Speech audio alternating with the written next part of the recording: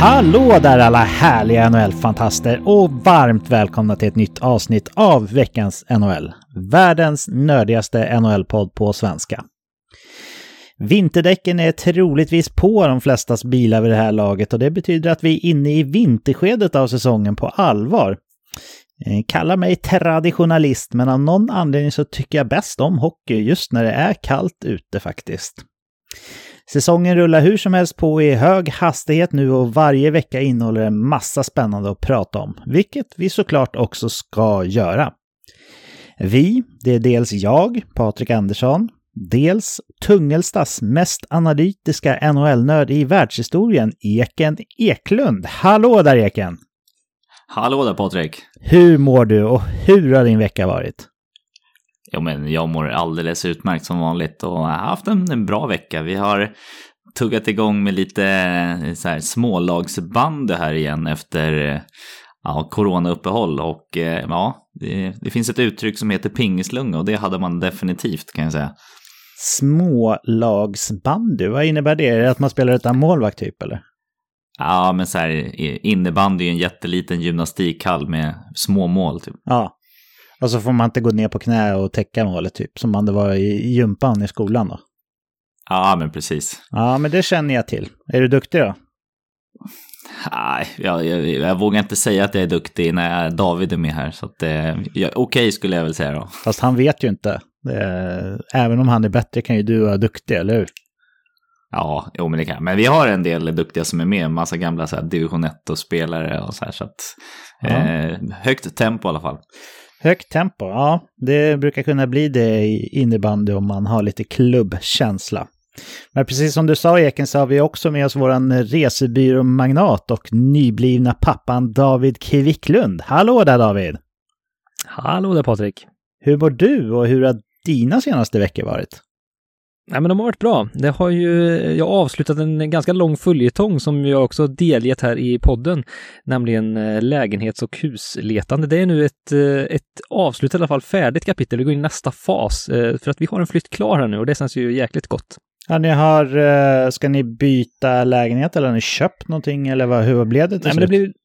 Nej, men vi kom faktiskt över en hyresrätt som känns riktigt, riktigt bra i området som heter Klara i Karlstad, som känner till det. Faktiskt en herrgård som ligger typ mitt i stan som jag faktiskt inte har sett. Den ligger verkligen så här ganska undangömd men väldigt, väldigt fin. En gammal byggnad med högt i tak och jättefina fönster och sådär. Så där kommer vi över faktiskt en 4 där, så det känns riktigt, riktigt gott. Så det är lägenheter, herrgården är ombyggd till lägenheter då typ eller? Exakt, det är väl kanske 7-8 lägenheter så vi har en lägenhet i markplan där så att den känns riktigt bra faktiskt. Vad kul, då får vi komma och hälsa på snart och se hur ni har det. När går flyttlasset?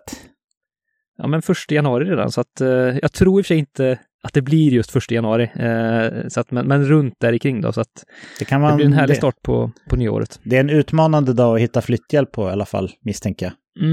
Känns så. Flyttpizzan känns ju ganska kompatibel, men inte flytten. Nej, och det blir ingen succé om man hoppar över flytten och går direkt på pizzan heller. Rent logistiskt sett. Ja, men grattis David. Kul att höra. Och skönt att ni slapp kasta er in i miljonbostädernas värld också när det fanns andra alternativ. Så det var skönt. Det blir kanon där. Vi gör så här att vi stänger snickesnacket för den här gången och öppnar upp precis som vi brukar göra med snabba puckar.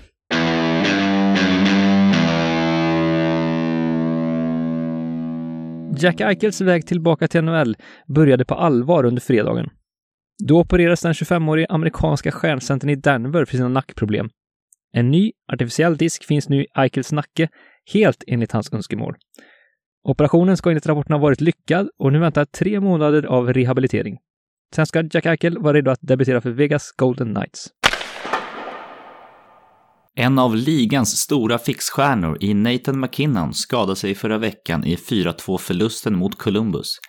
Det visade sig vara en underkroppsskada och Nathan beräknas vara borta i 3 veckor. Ett tungt slag för Colorado som varit tungt skadedrabbat i inledningen av säsongen. Vi önskar ett snabbt tillfrisknande och att mina favoriter till Stanley Cup håller båten flytande tills han är tillbaka.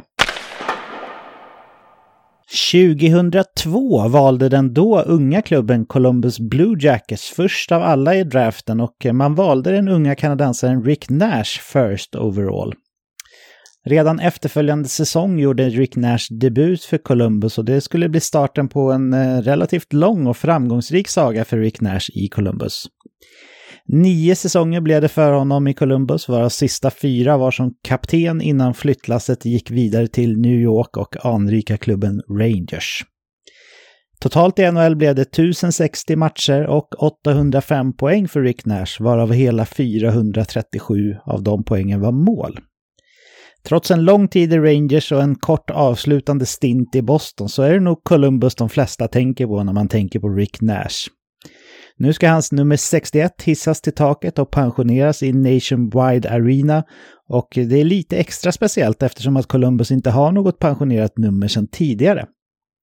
Ceremonin kommer att äga rum i mars och vi ser fram emot att den store Rick Nash blir ordentligt hyllad. Alexander Ovechkin bryter ny historisk mark med sitt målskytte. I veckans match mot Columbus prickade den ryska björnen in sitt 742 mål och passerade därmed Brett Hull på 4:e plats i tidernas skytteliga. Han jagar nu Jaromir Jagr på 3:e plats som med sina 766 mål snart lär få kliva ner från pallplatsen. Patrik, kan Ovi verkligen misslyckas med att nå Jagr redan under den här säsongen? Ja, vi har ju varit inne på det där några gånger. Eken tror ju att han har 85% chans att slå Gretzkys rekord och ska han göra det då går han nog förbi Jagr den här säsongen för det var väl drygt 20 mål kvar eller vad var det? 25, 23, någonting sånt. Precis. Ja, det tror jag faktiskt att han kommer klara. Jag tror vi kommer få se vi kommer få se Ovechkin på 3:e plats innan säsongen är slut. Och i och med de härliga Ovechkin-nyheterna så stänger vi veckans snabba puckar. Då är vi framme vid den delen av podden när vi stannar upp och tänker lite extra på saker som vi har lagt märke till i veckan för att reflektera kring det tillsammans. Eken, vad har du stannat upp i veckan som du vill lyfta med oss och såklart lyssnarna? Ja, men jag har spanat in en före detta försterundespelare här som är Matt Duchene. Han har spelat 15 matcher den här säsongen och gjort 16 poäng, vilket är en point pace på 87 poäng.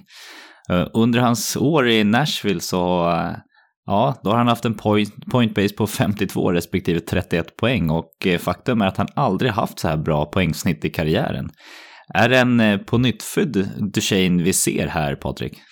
Alltså det känns ju som att hela Nashville har någon slags konstig revival efter halv ombyggnation här off-season och Duchene är väl lite av spelaren som visar framfötterna mest på den fronten i och med att både han och hans centerkollega i Ryan Johansson har varit kraftigt ifrågasatta för med sina kontrakt åtminstone. Ska Matt Duchene vara en point per game-spelare här framöver så är det klart att han är väl värd sitt kontrakt.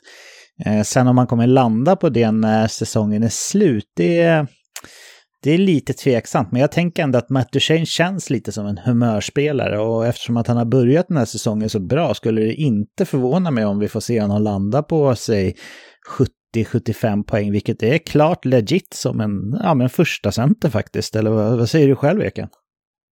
Jo, men verkligen. Ja, och jag tycker att han har sett ganska bra ut. Man ska komma ihåg att när han kom till Colorado så var det ju i samma andemening som vi nu nämner Elias Pettersson och Jack Hughes och de här riktigt stora talangerna. Så att han har ju haft ett tungt ok att liksom bära med stora förväntningar på sig. Så att vi får se om det lite har lossnat nu och det här är här lite, ett genombrott får man väl ändå kalla det. Även om han har varit bra så har han inte riktigt varit på de superelitnivåerna att vara bland de bästa i hela ligan.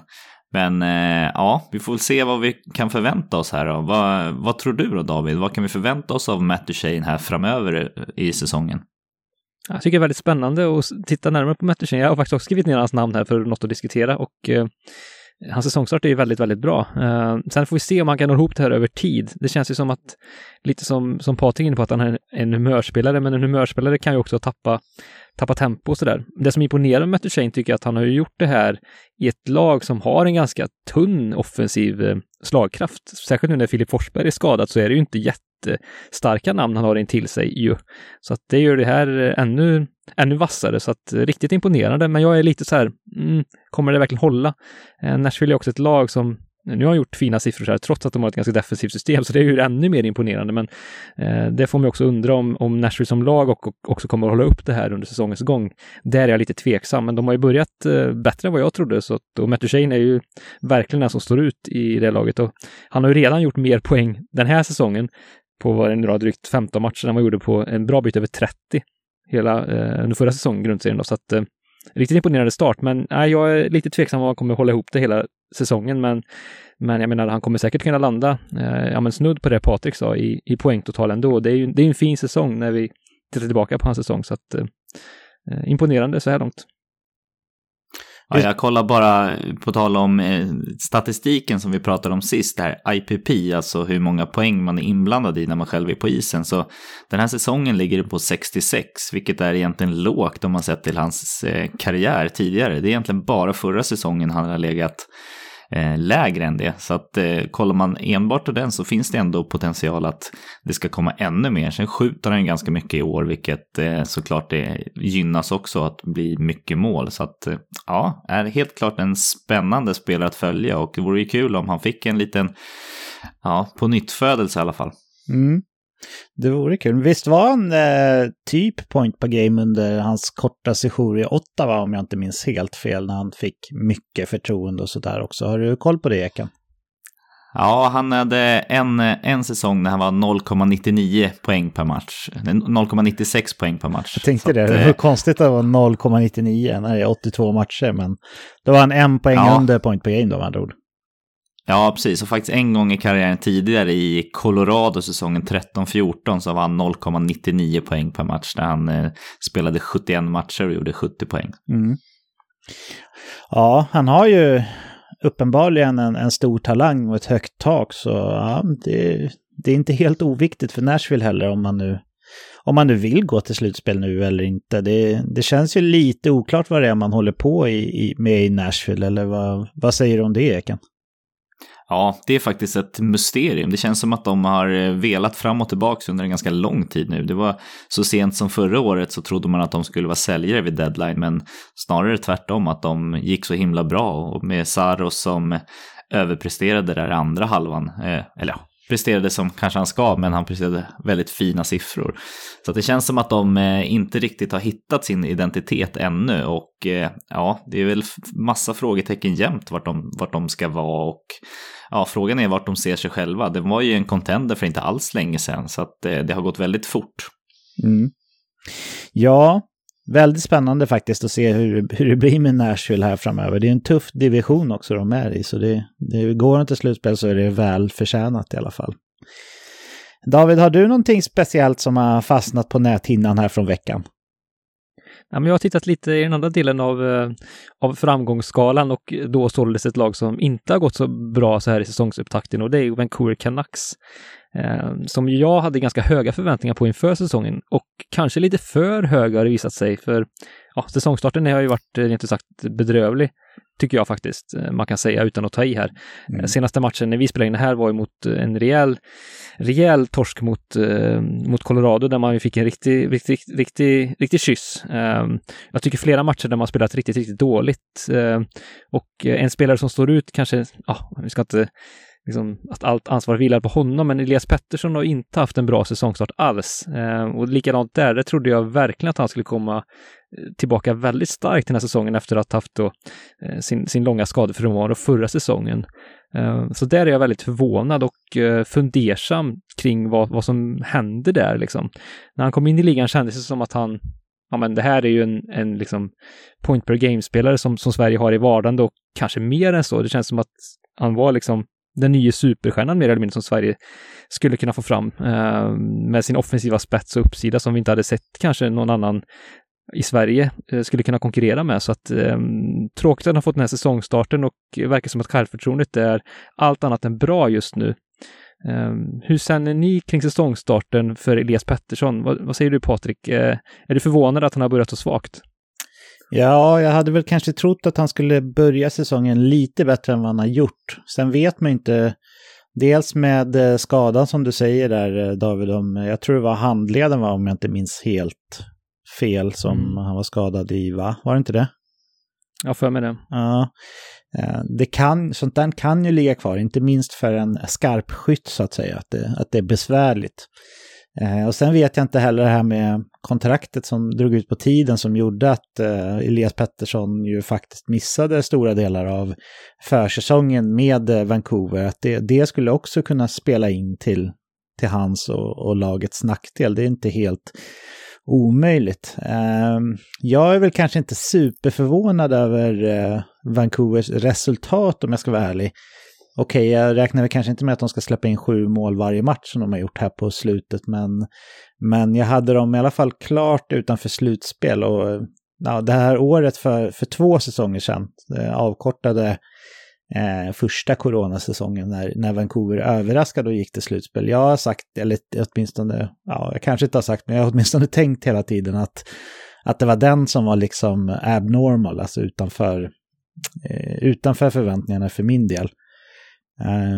Och sen förra säsongen så var man ju inte riktigt i slutspelsracet, men man hade också stora coronaproblem på slutet, så för min del skulle det varit förvånande om Vancouver hade tagit sig till slutspel i år faktiskt. Men det är ju en svag division och än så länge är det absolut inte kört. Hur känner du kring ditt tips, David, att Vancouver skulle ta sig till slutspel? Känner du att sanden börjar rinna ur, eller att det fortfarande är så pass långt kvar så att det är för tidigt att dra några slutsatser?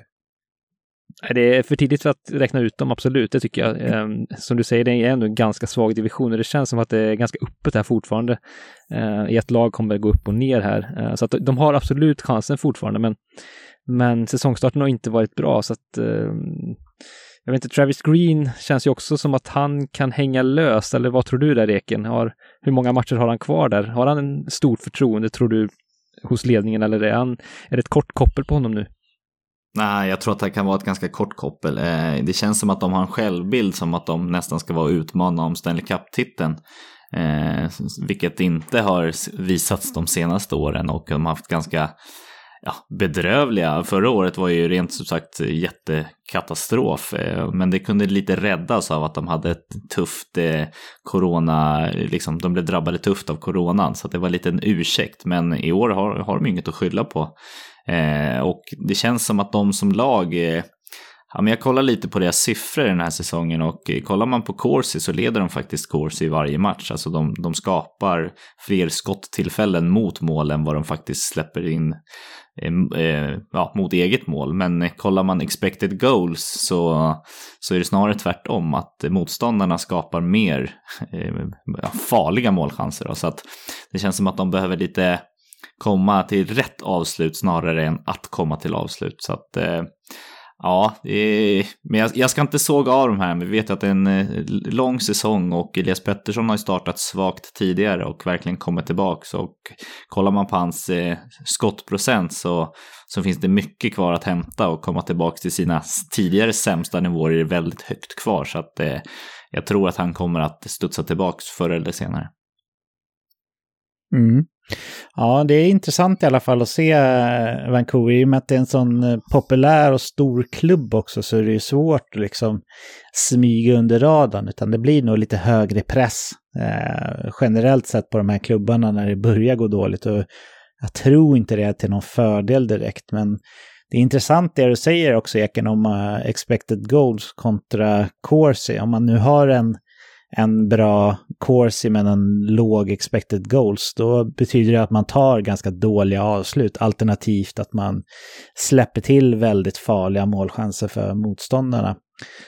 Vad säger du, David? Tror du att det saknas lite storlek eller tuffhet att ta sig in på mål i det här laget nu när man har gjort sig av med sådana som Jay Beagle och Antoine Roussel och Louis Eriksson, eller tror du helt enkelt att det är en formsvacka vi tänker kolla på här? Jag tror framförallt en formsvacka skulle jag säga. Jag tycker flera av de mindre spelarna, men så som Nils Höglander tycker jag har gjort det bra liksom. Och, så att det skulle säga att det är mer att formsvacka på ledande spelare. JT Miller har börjat jättebra, men men Elias Pettersson är ju ska ju vara ett stort ok och liksom leda laget, och när hans spel inte funkar så präglar det i lagets prestation en del ändå, så att där finns nog faktiskt en nyckel att han kommer igång, skulle jag säga. Det känns väldigt viktigt för Vancouver att han gör det. Horvath har inte heller börjat riktigt lika bra som vi har sett, gjort oss vana vid faktiskt de senaste säsongerna, så att det finns också lite sparkapital, skulle jag säga. Ja, vi får se. Vi har ju internt i gruppen pratat lite om att det vore fint med en resa till Seattle/Vancouver någon gång här nästa eller nästa säsong som en liten teamgrej, så att vi får hoppas att de är relevanta då i alla fall. Men själv så har jag tänkt en del på från veckan då här, vad jag hoppas kan vara ett tecken på kulturförändring i ligan som vi ju i övrigt älskar. Dels så började det ju med att Carey Price gick ut och berättade om hur tufft han har haft det med sina hjärnspöken och hur han har försökt rätta till det med självmedicinering. Självmedicinering är ju en metod som, åtminstone vad jag tror, aldrig fungerar i det långa loppet. Så väldigt starkt av Carey Price att ta tag i problemen på riktigt med professionell hjälp, och även starkt av honom att gå ut med det här offentligt. För jag är helt övertygad om att det här hjälper många andra som upplever liknande problem. Och sen var det ju en annan sak som utspelades i veckan här, och det var ju att Anaheim Ducks nu före detta general manager Bob Murray har först tagits ur tjänst och sedermera även lämnat sin tjänst i veckan här. Orsaken till det här ska ju vara att Bob har drivit något slags skräckvälde i klubben under en längre tid med väldigt hetsk stämning och trakasserier mot spelare han tycker har presterat dåligt med mera. Det här kom ju fram genom att någon anonymt meddelat ligan via den nyinförda hotline som man startade efter att Kyle Beach och annat som har hänt på sistone uppdagats. Det här tycker i alla fall jag känns som ett rejält steg framåt i resan mot en bättre och öppnare liga och sport för alla. Dels att själva tanken med den här nya hotlinen eller visselblåsarlinjen faktiskt fungerar, och dels att man faktiskt tog tag i de här anklagelserna på allvar och agerade på ett snabbt och rimligt sätt.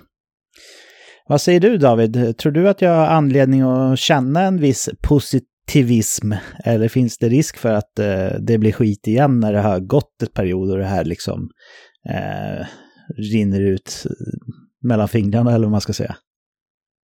Nej, men jag tycker det känns väldigt positivt det du säger där, och att den hotline initiativet som ligan har dragit igång, att det ger resultat, för det är precis det här man vill se.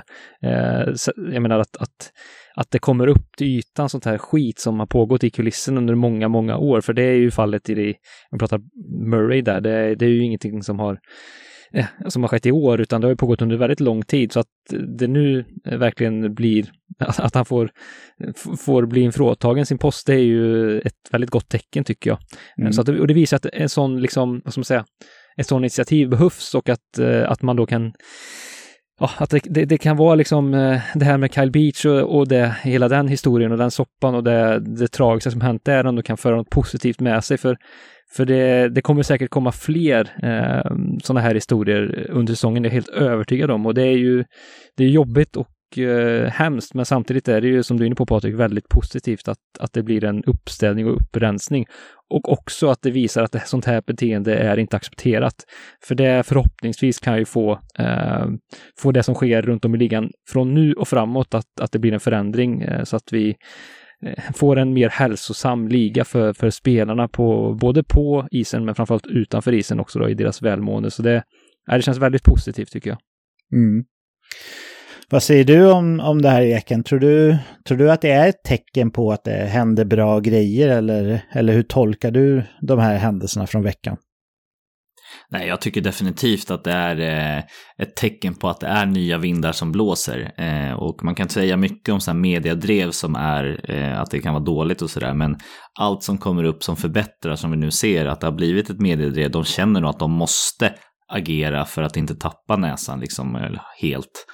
Vi såg inte minst den här spelaren som blev draftad som hade gjort massa mobbingfasoner och sånt där. Det blev ju också ett mediedrev när de till slut så här, han får gå liksom.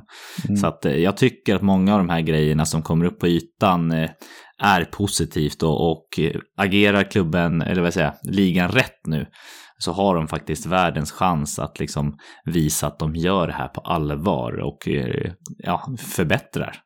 Så att jag hoppas verkligen att det här är inget ont som inte har något gott med sig, så att vi hoppas att de gör det bästa av situationen, för att historien kan vi inte ändra på. Det är bara att se till att göra det bra framöver nu. Ja, bra sagt.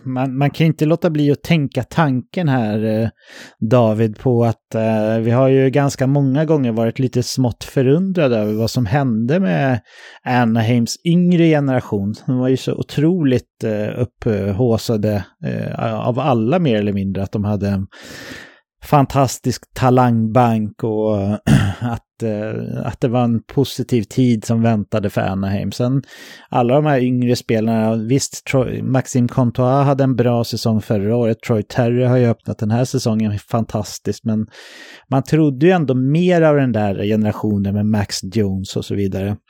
Vad tror du, David? Tror du liksom att ledarskapet uppifrån här med Bob Murray, där han bevisligen liksom har skickat sms till enskilda spelare och rent av trakasserat dem när han tycker att de har varit dåliga och sådär, tror du att det har hämmat utvecklingen för åtminstone en del av Anaheims yngre spelare, eller hade det blivit så här ändå?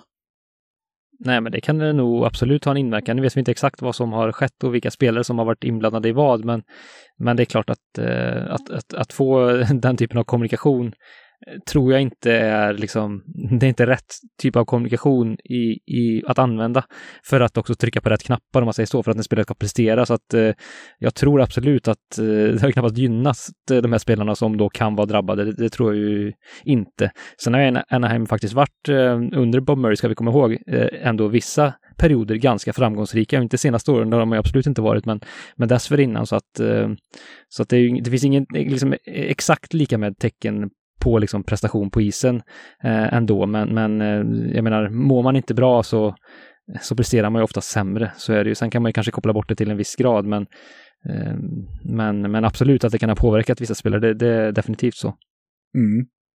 Jag lyssnade på The Athletics podd där de diskuterade det här, och då var det någon av deltagarna som ställde sig frågan om man kunde lära gamla hundar att sitta, så att säga.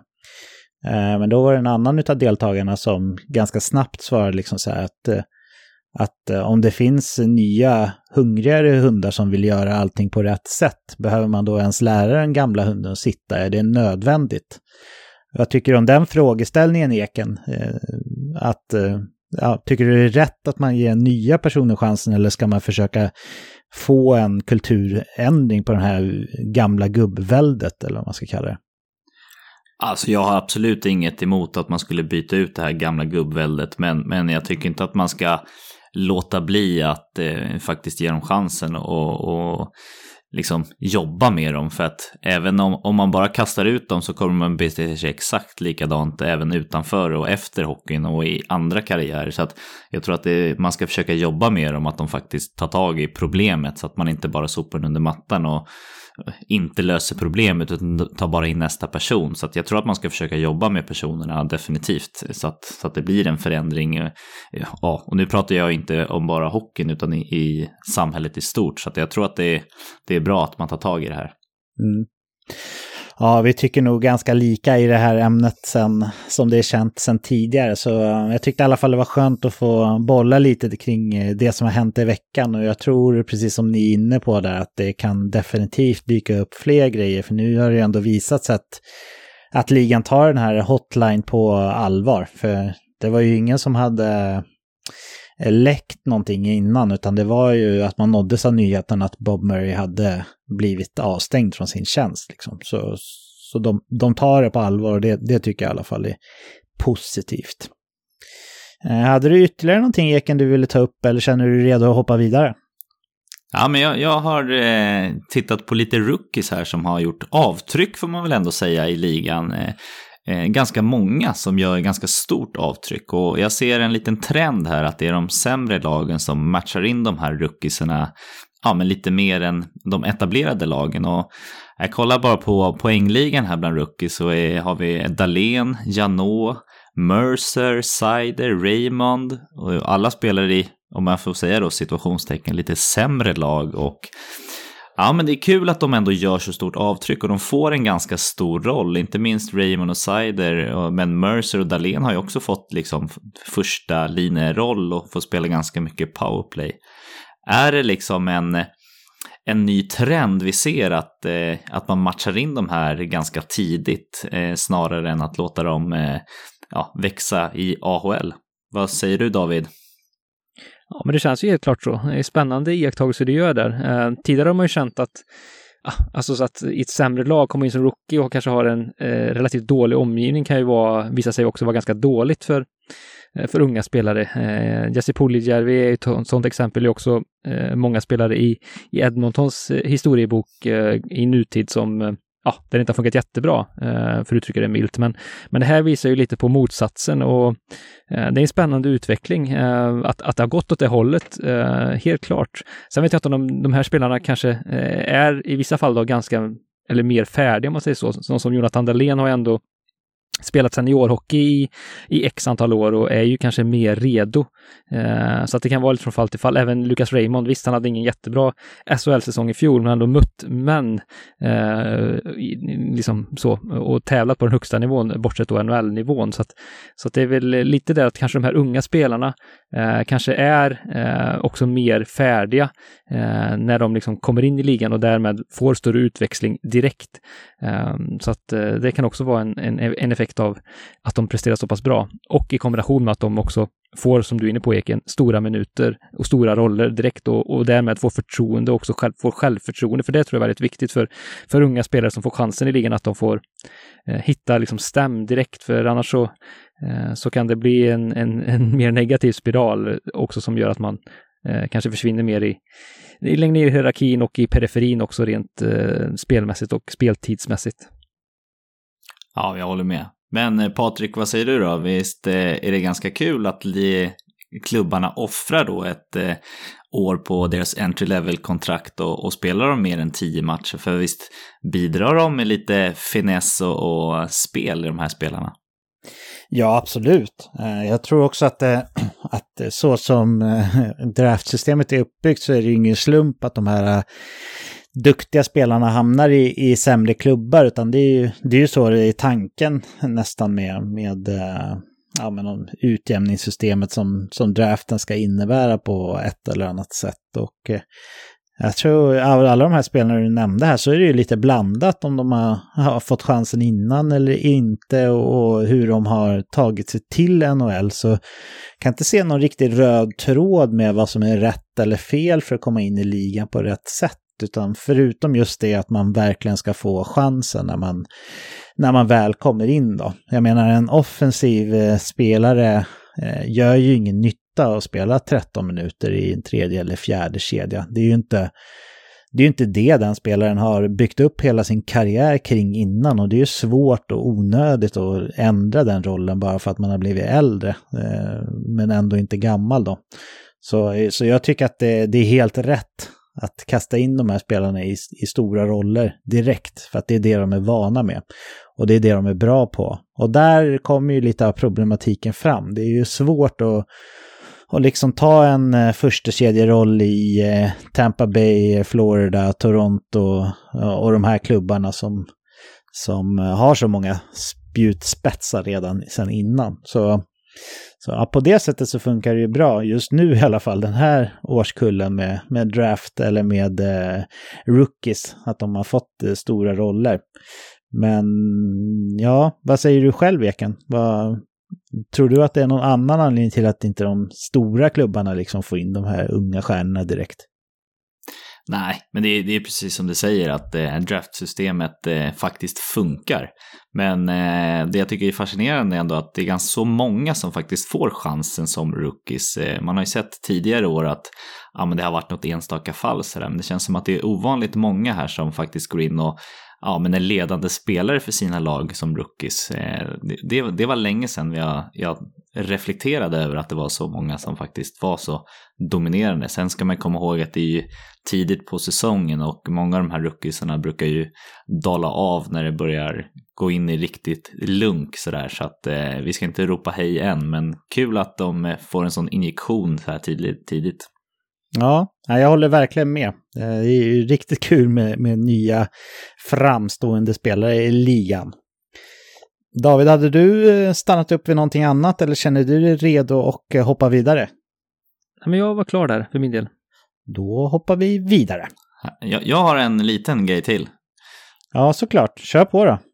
Ja, jag tyckte det bara var kul att nämna för att vi har ju sett en liten beef här mellan Carolina Hurricanes och Montreal Canadiens när det har varit offersheetat varandras spelare och det har varit summor som har varit så här på pricken liksom med spelarnummer och sådär. Och men en grej som hände i veckan så var det ju World Kindness-dagen. Och Carolina... Det svengelska där. World Kindness-dagen. Ja, men Carolina, de donerade pengar till Montreal Canadiens Children's-fonden. Jag tyckte det var lite kul där att de faktiskt gjorde det och sa vi är inte bara ett bunch of jerks. Så att, men kul att de spelar på det här och deras medieavdelning har definitivt lyckats. Men tror du att det här är en fortsatt liksom så här pajkastning fast med ett gott syfte, eller tror du att det är ett sätt att hissa vit flagg och säga att nu är vi vänner, eller övertolkar det? Vad säger du, Eken? Jag tror att det är en liten blandning. De vill nog mycket ha publicitet och god publicitet och det är väl en liten vit flagghissning också med inte bara att vi har gjort jättemycket fel. Så att, men det är en kul initiativ faktiskt. Mm. Ja, men nu vågar jag inte säga det igen, men Eken, är det okej om vi lämnar reflektionerna nu eller har du kvar saker på listan? Nej, det är helt okej. Nu kan vi lämna. Jag gillar att du har många grejer. Det är bara positivt. Men då gör vi så. Då hoppar vi i alla fall trots allt vidare. Det är nu dags för oss att kasta oss in i en debatt igen i vår programpunkt Debatt. För eller emot. För er som inte har lyssnat på oss under lång tid så ska jag berätta hur det kommer att gå till lite snabbt här. En utav oss, den här gången är det jag, kommer att ställa en fråga eller ett påstående till övriga gänget. Sen ska övriga två, den här gången alltså Eken och David, föra fram 3 argument var för sin sak. Jag har lottat på förhand vem som ska få vara för och vem som ska vara emot, så det behöver alltså inte nödvändigtvis vara ens egen ståndpunkt så att säga. Jag kommer sedan avgöra vem jag tycker argumenterade och debatterade bäst för sin sak. Även här är det alltså inte nödvändigtvis så att det är min riktiga åsikt jag utser till vinnare, utan den som jag tycker har argumenterat för sin sak på bäst sätt får grönt ljus av mig. Vad säger ni killar? Är ni redo för lite debatt? Ja, men verkligen. Men definitivt. Då kör vi då. Idag kommer jag ställa ett påstående. David kommer att argumentera för påståendet och Eken kommer att argumentera emot påståendet. Och här kommer själva påståendet det gäller. NHL borde lägga ner All-Star-veckan när det är OS-år. David, du får börja med att lägga fram ditt första argument för att lägga ner All-Star-veckan under OS-år. Ja, mitt första argument lyder undvik hack i skivan. Och med det menar jag ju att, det säger sig självt, de senaste säsongerna har det varit väldigt struligt med spelschemat och hur det har sett ut i ligan med pandemin, inte minst som en ganska tydlig bakgrund. Så därför tycker jag att det är väldigt, väldigt viktigt att få så mycket kontinuitet i spelschemat nu som det bara går egentligen de kommande åren, och särskilt då är ju OS ett OS-år där det ju, som ju kräver sitt speluppehåll, att då ha ytterligare ett speluppehåll när liksom ligan börjar hitta rytm igen, ses som väldigt, väldigt negativt för att få ett intresse och drag kring ligan. Det känns som att det alltid blir liksom en omstart när det blir ett sånt här break. Så att därför tycker jag att undvik liksom så mycket det bara går, förutom då OS vad det gäller speluppehåll, med bakgrund av det som har varit med pandemin, inte minst. Mm. Tack för det argumentet, David. Eken, vad har du att säga som ditt första argument till att vi ska ha kvar All-Star-veckan, även under OS? Ja, men mitt första argument då är tradition och ära, och kollar man lite på historiken så spelades den första All-Star-matchen 2 januari 1908 och den spelades mellan Montreal Wonders och ett All-Star-lag då, så framför 3500 åskådare.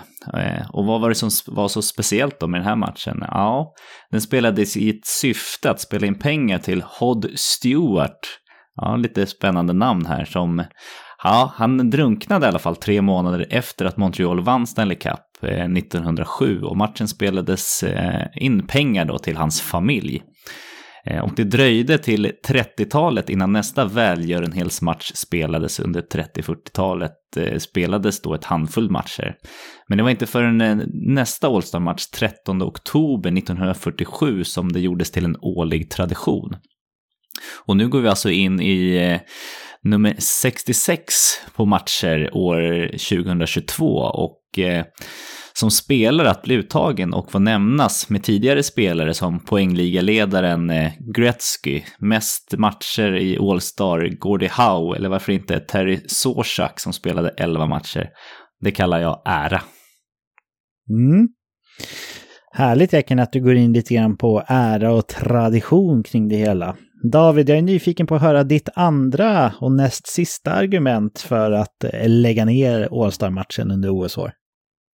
Ja, men det är helt enkelt att höja statusen på All-Star-eventet genom att helt enkelt glesa ut det lite grann och liksom behålla statusen och peppen för hela eventet. Vi har ju sett de senaste åren att det är ju allt fler stjärnspelare som ju väljer att tacka nej, trots att de till och med blir avstängda matcher i grundseriespel. Alexander Ovechkin är ju ett typexempel på en sådan spelare. Och det gör ju att, och jag menar, många som dras med småskador har ju liksom valt att tacka nej. Vilket gör att, alltså, en All-Star-match ska ju ha de bästa spelarna på plats. Och de senaste liksom 10 åren så tycker jag att det har blivit sämre och sämre av den varan. Och det förtar ju hela liksom eventets liksom essens. Så att kan man då glesa ut det genom att inte ha All-Star-eventet när det är OS-år, så kanske att vi kan få en högre status på hela eventet och att spelarna faktiskt kommer när det är All-Star-matcher. Jag är inte främmande till att man till och med skulle glesa ut ytterligare, kanske spelare varannat år, just för att just uppgradera statusen på eventet och få de bästa spelarna att komma när det faktiskt vankas All-Star-matcher. För det är det som är själva nyttan, och det är det man vill se. De bästa spelarna ska på plats och det är det fansen vill se. Så att glesa ut, att inte ha eventet under OS-år är väldigt viktigt, tror jag, för att just uppgradera statusen när det väl är All-Star-event. Mm. Tack för det, David. Höja statusen alltså genom att glesa ut det hela så att det blir lite mer speciellt när det väl händer. Eken, din andra och näst sista argumentation kommer här. Ja, men då ska vi prata det språket som mest folk förstår, och då är det såklart pengar jag pratar om här. Ja, jag trodde det var mandarin. Ja, nej. Men pengar är ett viktigt syfte här, och inte minst så är det viktigt för ligan att dra in pengar, och skulle man ha det till exempel då varannat år som David säger, så skulle man gå miste om väldigt mycket pengar. Så att, och inte som en chock här så var ju corona som tog världen med storm, och ja, det har vi saknat hela NHL-säsonger i NHL, och inte nog med att vi har saknat hela NHL-säsonger så har vi saknat publik. Och just publiken bidrar ju då till att klubbarna får in pengar, och avsaknaden av publik har ju resulterat till exempel då att cap-hitten ligger kvar då på sina 81,5 miljoner dollar. Det har ju också resulterat att spelarna har inte fått tillbaka hela sin escrow, som den delen av spelarnas lön som sparas undan och som senare regleras mot ligans intäkter då ägarna och spelarna delar lika med vinsten. Och eftersom vinsterna uteblivit under de här tuffa coronaåren så är varenda cent viktiga här, och just pengarna för All-Star-matchen går ju till spelarnas pensionsfonder. NHL drar även in massa pengar under All-Star-veckorna här med försäljning och kringliggande aktiviteter, vilket såklart också påverkar ekonomin i ligan positivt. Och en liga med stark ekonomi som kan utvecklas och på sikt skapa en bättre produkt tycker jag är väldigt viktigt här. Och ja, vi vill helt enkelt ha en stark ekonomi för att skapa en bättre produkt. Pengarna är viktiga. Det är ett argument som är svårt att säga emot, Ekan. David, det är dags att avrunda dina 3 argument med det sista, så varsågod. Ja, och det summerar jag som spelarnas hälsa. Att vi bör tänka på den. Och för det är ju så att de spelarna som tas ut både i OS och All-Star-matcher och går långt i slutspel, så kan ju säsongen bli väldigt, väldigt lång och innehållsrik vad det gäller matchspel. Sen är det klart, vi ska inte liksom måla upp All-Star-eventet som en jättetung belastning vad det gäller liksom det spelmässiga. Men ändå så är det ju ett event som kräver sin uppmärksamhet både mentalt men även då fysiskt, med även en skill competition del som ändå kan vara någon form av utmaning rent fysiskt också, och en matchsituation, och även resor inblandat som ändå kräver sin uppmärksamhet. Så helt enkelt att bespara spelarnas hälsa lite grann, både just med mentala men också rent fysiskt, att liksom spara dem på den matchningen som ju blir under ett OS-år. För det är ju så att de mest framgångsrika spelarna, de vi ser i All-Star-eventet, det är också de som ofta då figurerar i OS-matchspel. Så att liksom under ett OS-år då det är så otroligt mycket matcher så är det här väldigt viktigt, tror jag faktiskt, att ta bort den eventet för att spara deras hälsa, att de kan prestera på topp när de väl är i matchspel, som ju gäller någonting också, som ju kanske inte All-Star-eventet gör.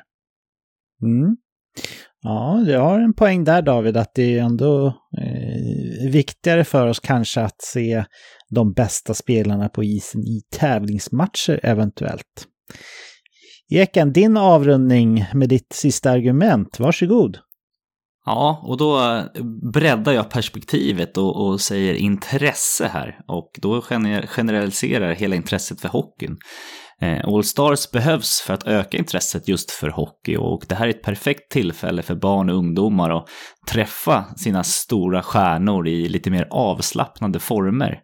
Och just intresse behövs ju för att skapa den här tillväxten av sporten, och hockey konkurrerar ju inte längre bara med andra sporter utan även bland annat dataspel och andra saker som tar tiden. Och tittar man på Internationella Hockeyförbundets årliga undersökning om tillväxt i just hockey, så ser vi en trend där det minskar antal registrerade spelare, och de som minskar mest är ju då främst spelare under 20 år. Och tittar man på till exempel hockeyns Mecka, Kanada, så hade de 2013 cirka 450 000 registrerade spelare under 20 år, och nu har den siffran minskat till 430 000. Och beror det här enbart på datorer då? Nej, såklart gör det inte det. Och inte nog med att det är riktigt dyrt att spela hockey, så omger sporten av en mycket negativ publicitet. Och vore det inte nog med alla diskussioner om hjärnskakningar och hur farligt det kan vara på sikt, så ja, nu pratas det om hårda kulturer och ohälsosam kultur som hjälper ju inte direkt sporten. Och hockeyn behöver någonting positivt, och det här är det perfekta sättet att bryta av och skapa positiva rubriker så att hockeyn kan växa igen. Härligt, då rundar vi av med en lite bredare pensel på vad All-Star-evenemanget kan betyda för NHL och hockeyn. Jag kommer såklart utse vem jag tycker har argumenterat bäst för sin sak alldeles strax. Men det går också bra att höra av sig på sociala medier vem man tyckte förde fram sina argument på bäst sätt. David, vill du få chansen här att summera dina 3 argument lite snabbt innan jag ger Eken samma möjlighet? Ja, men absolut. Det kanske viktigaste argumentet som jag ser det är att uppgradera statusen på All-Star-eventet. Som jag var inne på, som sagt, har det ju gått en nedåtgående spiral, tycker jag, med spelare som tackar nej i allt större utsträckning, och kan vi då glesa ut eventet så tror jag det kan göra mycket för statusen på hela eventet. Och också då att med pandemin som bakgrund, att vi försöker hålla en så jämnt flöde av matcher i ligan, tror jag också kan göra stor betydelse för intresset för ligan. Att inte bryta av och få speluppehåll som vi redan har i och med OS. Härligt. Vill du också summera dina argument, Eken? Ja, men självklart. Och jag skulle vilja backa liksom perspektivet ett steg och se till vad man vill med sitt NHL framöver. Vill man att det ska bli en stark produkt som kommer bättre och bättre spelare som gör att hockeyn växer i helhet, så tycker jag att All-Star är något man måste se. För vi behöver ha in pengar, vi behöver ha in nya unga spelare som faktiskt tar hockeyn till nya nivåer, och All-Star är en bit på vägen.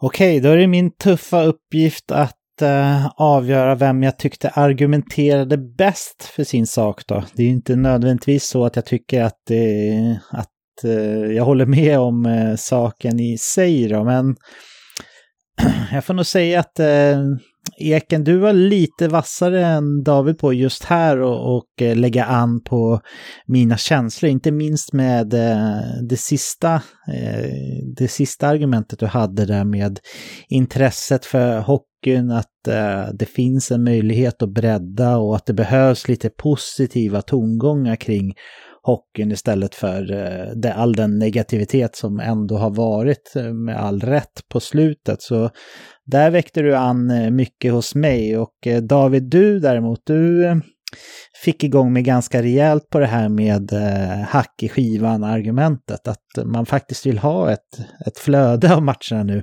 Vi har haft flera säsonger där vi har fått sett uppehåll som inte har varit speciellt önskade, och att det har känts hackigt. Det har varit väldigt haltande tabeller och sådana där saker. Så där väckte du an någonting hos mig helt klart. Och jag tror dessutom att det skulle kunna höja statusen på All-Star lite grann om man glesade ut det hela. Men oavsett vad jag tycker här så ska jag ändå utse en av er som argumenterade för sin sak lite bättre. Och jag vill säga att jag tycker att ni båda hade tagit fram 3 väldigt bra och legitima argument för saken. För det är ju inte säkert att ni tycker som ni gör, utan den här övningen är ju bara argumentation kring ett ämne som är relevant kring hockeyn just nu. Jag får nog säga så här att Eken, grattis. Jag tycker att du var den som argumenterade bäst faktiskt den här gången. Hur känns det? Ja, men det känns riktigt bra. Det är ganska svårt att göra en sån här övning och ta argument, och så ska man försöka tänka på hur David kommer lägga fram det här. Så jag har suttit med båda argumenten på min sida och försökt hitta motargument och vad är viktigast liksom. Och jag tror att just det här med att hitta den bättre produkten på sikt, det var nog där jag landade i att jag skulle rikta in mig mot. Ja. Kan det vara ett smart drag att spara liksom det vassaste argumentet till sist, eller ska man bränna av det direkt? Vad tror du, Eken? Du som ändå vann, eller vad man ska säga. Ja, jag vet inte vilket jag gjorde. Jag tog i alla fall det svagaste kortet först. Sen om pengar eller just intresse för hockey är det starkaste argumentet, det vågar jag nog inte svara på. Men jag tyckte att det var jag tror att man ska spara lite krut i alla fall till slutet. Ja. David, känns det okej ändå? Ja, men absolut. Det gör det. Det är helt okej. Jag gråter inte här, utan det känns helt okej. Det var kul. Det blir roligt liksom att peppa igång med argument så att det är en rolig utmaning ju. Tror att det kan ligga någonting i min gissning eller Ekens gissning här, att det kan vara smart att ha liksom sitt tunga artilleri kvar på slutet. Jag upplevde ju ändå att ditt bästa argument var i början där med kontinuiteten. Vad tror du om det? Precis. Ja, absolut. Alltså det som ofta sägs är att man ska ha det bästa först och sist. Och sen att man kan vara lite svagare i mitten, för man kommer ofta ihåg det som är först och sist. Okay. Sen är det lite individuellt också. Ja, precis. Ja, men det är någon slags kutym inom retorikkonsten har jag förstått. Så att, sen är det inte alltid vad man själv tycker är det starkaste argumentet. Det är också en bedömningssak naturligtvis. Men det är väl en bra tanke, tror jag, att försöka göra så. För det är ofta så att man glömmer kanske bort det som är liksom i mitten. Så att man kommer ihåg kanske det som är på slutet och kanske det som är först. Så att, men absolut, att spara det bästa till sist, det är en bra grej. Det tror jag. Om vi struntar i liksom övningen i sig, utan om vi bara går på sakfrågan och jag ställer en stängd fråga här, ja eller nej, bara rakt upp och ner. David, skulle du vilja att man tog bort All-Star-veckan nu under OS-säsongen? Ja, men faktiskt, jag tycker inte det är en jättedum idé. Och särskilt tycker jag just det här med att faktiskt uppgradera liksom statusen på eventet. Jag menar, man vill ju se de bästa spelarna på ett sånt här event, och när det inte blir det så blir det väldigt urvattnat. Jag menar, att inte få se stjärnorna, varför har man då ett All-Star-event? Så att därför tror jag att det skulle faktiskt vara en bra idé. Sen förstår jag det här med ekonomin, och den frågan är jätteviktig. Så att, men rent känslomässigt så skulle jag faktiskt gärna vilja se att man glesade ut det lite. Mm. Samma stängda fråga som David gjorde öppen här och till dig, Eken. Skulle du vilja att man la ner All-Star under OS-året, oavsett vad du argumenterade för alldeles nyss? Jag vet inte. Det är lite både och. Jag är ganska tudelad. Nu har de gjort om formatet lite här, och jag gillade den här draftdelen när de hade när kaptener skulle drafta sitt lag. Det var nästan roligare än själva matcherna, men nej. Den som blev vald sist fick en bil, va? Visst var det så? Ja, jag kommer ihåg Alexander Ovechkin satt med en skylt. Snälla, välj inte mig. Ja, men det där var faktiskt kul. Det var lite humor. Och härligt att få se lite personlighet hos spelarna också. Så det gillar jag med. Men då tackar jag er killar för en saklig och schysst debatt om ett ämne som många faktiskt har åsikter kring. Vi får se vad det blir för påstående eller fråga som förs upp till ytan nästa gång vi kör debatt för eller emot. Men nu känner jag faktiskt här att svetten börjar pärla sig lite på pannan och pulsen stiger upp mot aeroba träningsnivåer. Jag är ganska säker på att det gäller även Eken, och jag tror att ni alla vet vad som komma skall nu. Jag skickar taktpinnen västerut och rullar jingeln, för nu är det dags för mig och Eken att bli utmanade i You Crash the Game. Buckle up for the hardest hockey challenge ever seen on Earth with your host, Mr. David Quicklund. Are you a loser, or will you get your name in the Hall of Fame? Get ready for You Crash the Game. Ja, men tackar så mycket.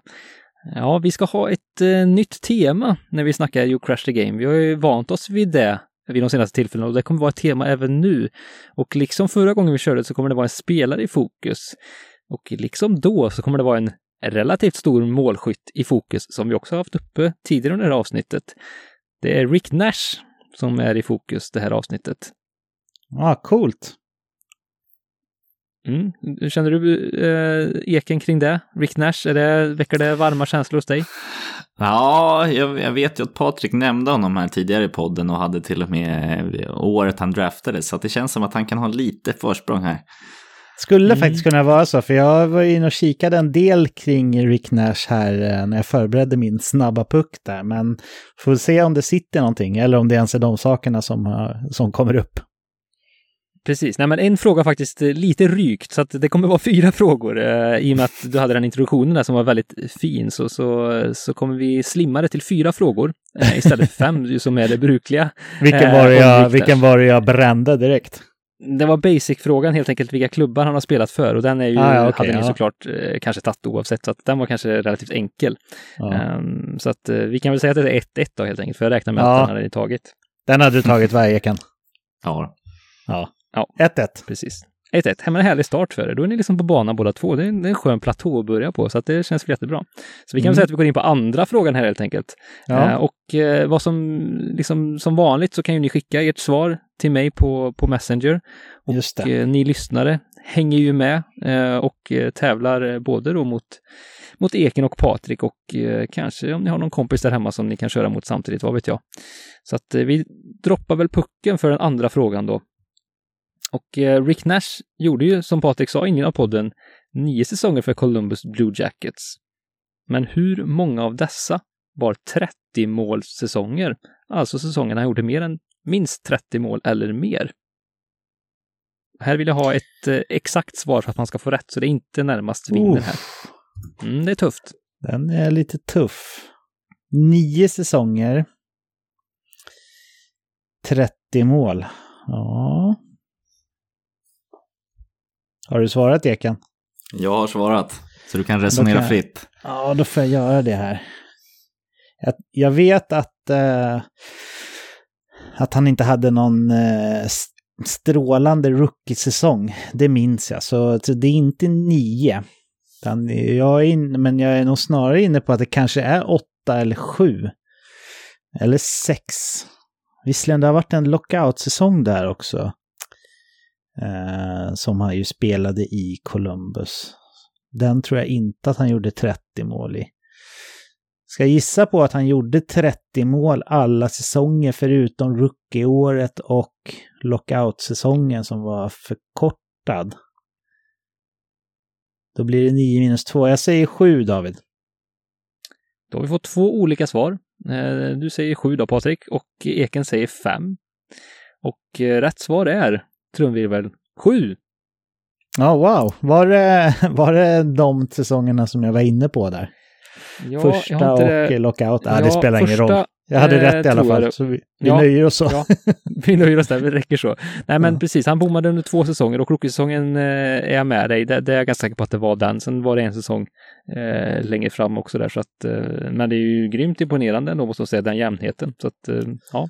Det är ovanligt, tror jag. Jag har inte gått in och kollat på liksom djupdykt på det, men det måste vara ganska ovanligt med spelare som har över 1000 matcher i ligan som avslutar karriären med fler mål än assist. Det lär ju inte höra till vanligheterna, eller vad tror du, David? Nej, verkligen inte. Det är verkligen så här målskyttsegenskap som man ju har. Som sagt, det är väldigt ovanligt. Särskilt, jag menar, hockeyn har vi ändå dubbelassister, så att det är väldigt ovanligt, skulle jag säga. Ja. Coolt. Jaha, 2-1 Eken. Ja, jag har en i alla fall, så över skamgränsen. Ja, det är du. Exakt. Ja, men då går vi in på fråga 3. 2003-2004 vinner Rick Nash NHLs målliga och kammar hem Morris Rocket Richard Trophy. Han gör då 41 mål och delar priset med 2 andra skarpskyttar som också gör 41 mål. Och en av dessa är lagkapten i en kanadensisk klubb, medan den andra är en rysk draft-etta. Och då undrar jag då helt enkelt, vilka delar Nash titeln med? Som också då gjorde 41 mål den här säsongen. Så 2003-2004? Oj. Får vi backa bandet? Då får vi backa bandet. En kanadensisk lagkapten, sa du det? Han är lagkapten i en kanadensisk klubb. Okej. Så han kan ju vara kanadensare. Han kan ju vara något annat också då, men det är han. Och sen är den andra då en rysk draft-etta. Rysk draft-etta. Den kanadensiska klubben där, den tror jag att jag kan. Och så chansar jag på ryssen där. Ja, jag har svarat, Eken, om du vill resonera fritt. I ryssen här jag funderar på vem det kan vara. Nej, fan, nu ångrar jag mig nästan med ryssen. Ja, skitsamma, jag har skickat. Ja, men just... Ja, det är bra. Ja, men just ryssen är jag lite fundersam på vem det kan vara. Skulle vilja säga någon... Ja, men jag gissar på Datsuk, säger jag. Ja, men jag säger Sundin och Datsuk. Ja, då har vi helt olika svar. Ja, precis. För du hade ju Marcus Näslund och Pavel Bure, Patrik. Här är faktiskt inga av de svaren som ni har skickat in rätt. Så att, var det Daniel Alfredsson då? Daniel Alfredsson, nej, valde med inte det heller. Är ni inne på någon annan? Nu får ni fortsätta gissa här, men det är faktiskt inte han heller. Utan det är Jerome Iginla. Såklart. Man glömmer bort honom lite grann. Varför gör man det för? Han är lite bortglömd faktiskt. Men jag vet inte, Calgary flyger lite under radarn, eller? Kanske det är det. Jo, de var jävligt relevanta under den perioden, så att man borde nästan ha suttit där. Ja. Jo visst, de var ju riktigt bra då. Alltså, det var ju typ bara Iginla och Kiprusoff ändå som var bra. Men det lag så gick de långt. Habila liksom. Ett bra lag känns det som att de var, framförallt. Mer än kanske individuella stjärnor som du är inne på där, Patrik. Iginla undantaget och Kiprusoff. Ja, då bangade vi båda. Då missade vi båda den kanadensiska lagkaptenen. Är det någon av oss som hade rätt ryss då? Nej. Och där är rätt svaret Ilja Kovalchuk. Jag ändrade mig direkt. Jag kommer ihåg sen att han valdes av Atlanta Thrashers etta. Exakt. Så att han var ju... jag skickade in för snabbt, men det spelade ingen roll. Jag hade ändå fel på Näslund. Ja, nej, men det är precis. Men ganska bra namn ändå. Både Näslund och Sundin skulle ju kunna ha varit den här perioden också. Absolut, det är ju deras era, helt klart. Så att, ja, nej men det... Ginla och Kovalchuk, så att vi står ju kvar vid samma ställning då. Det är helt enkelt 2-1 till dig, Patrik. Fortsatt här då, när vi går in på fråga 4 då. Och på tal då om draft 1 som vi har pratat om här. Rick Nash är själv en sådan som vi känner då till sen från 2002. Men den draftens topp 10 framstår så här retroperspektiv som ett ganska stort får man ändå säga. På topp 10 återfinner vi visserligen under habila namn, men ändå då Kari Lehtonen, Johnny Pitkinen och också sådana nobodies som Peter Tatschek. Han känner ni inte igen kanske? Nej. Men som 3 hittar vi ändå en spelare med en lång och respektabel karriär. Och den här backen draftas av Florida 2002 och vinner Stanley Cup 2019. Och då undrar jag helt enkelt, vem är han? Nu höll jag på att kasta ur mig här rakt upp och ner vilka som vann 2019, men jag antar att du kan det, Ekan, så jag hade inte gjort någon stor skillnad, men